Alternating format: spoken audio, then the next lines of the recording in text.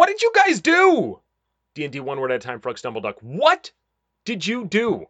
I mean, I said arson as a suggestion for her, but now beach smooches is just a big ball of fire.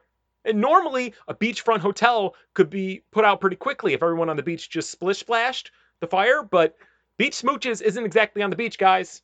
I don't know if you saw that on Google Maps. It's about a mile away. Classic oversell on the advertising, in my opinion.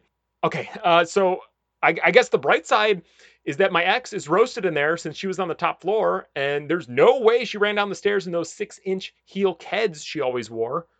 So thank you for that, I guess. But now, I mean, I'm not even sure if Brad wants me to continue or not. He's been pretty quiet since the fire started. I don't know if he's forlorn that they can never be together in this mortal realm, or maybe he's just. Whoa, hang on a second. Something's happening in the fireball. It's like someone is. Oh, dang. My ex is walking out of the fire right now. Bye.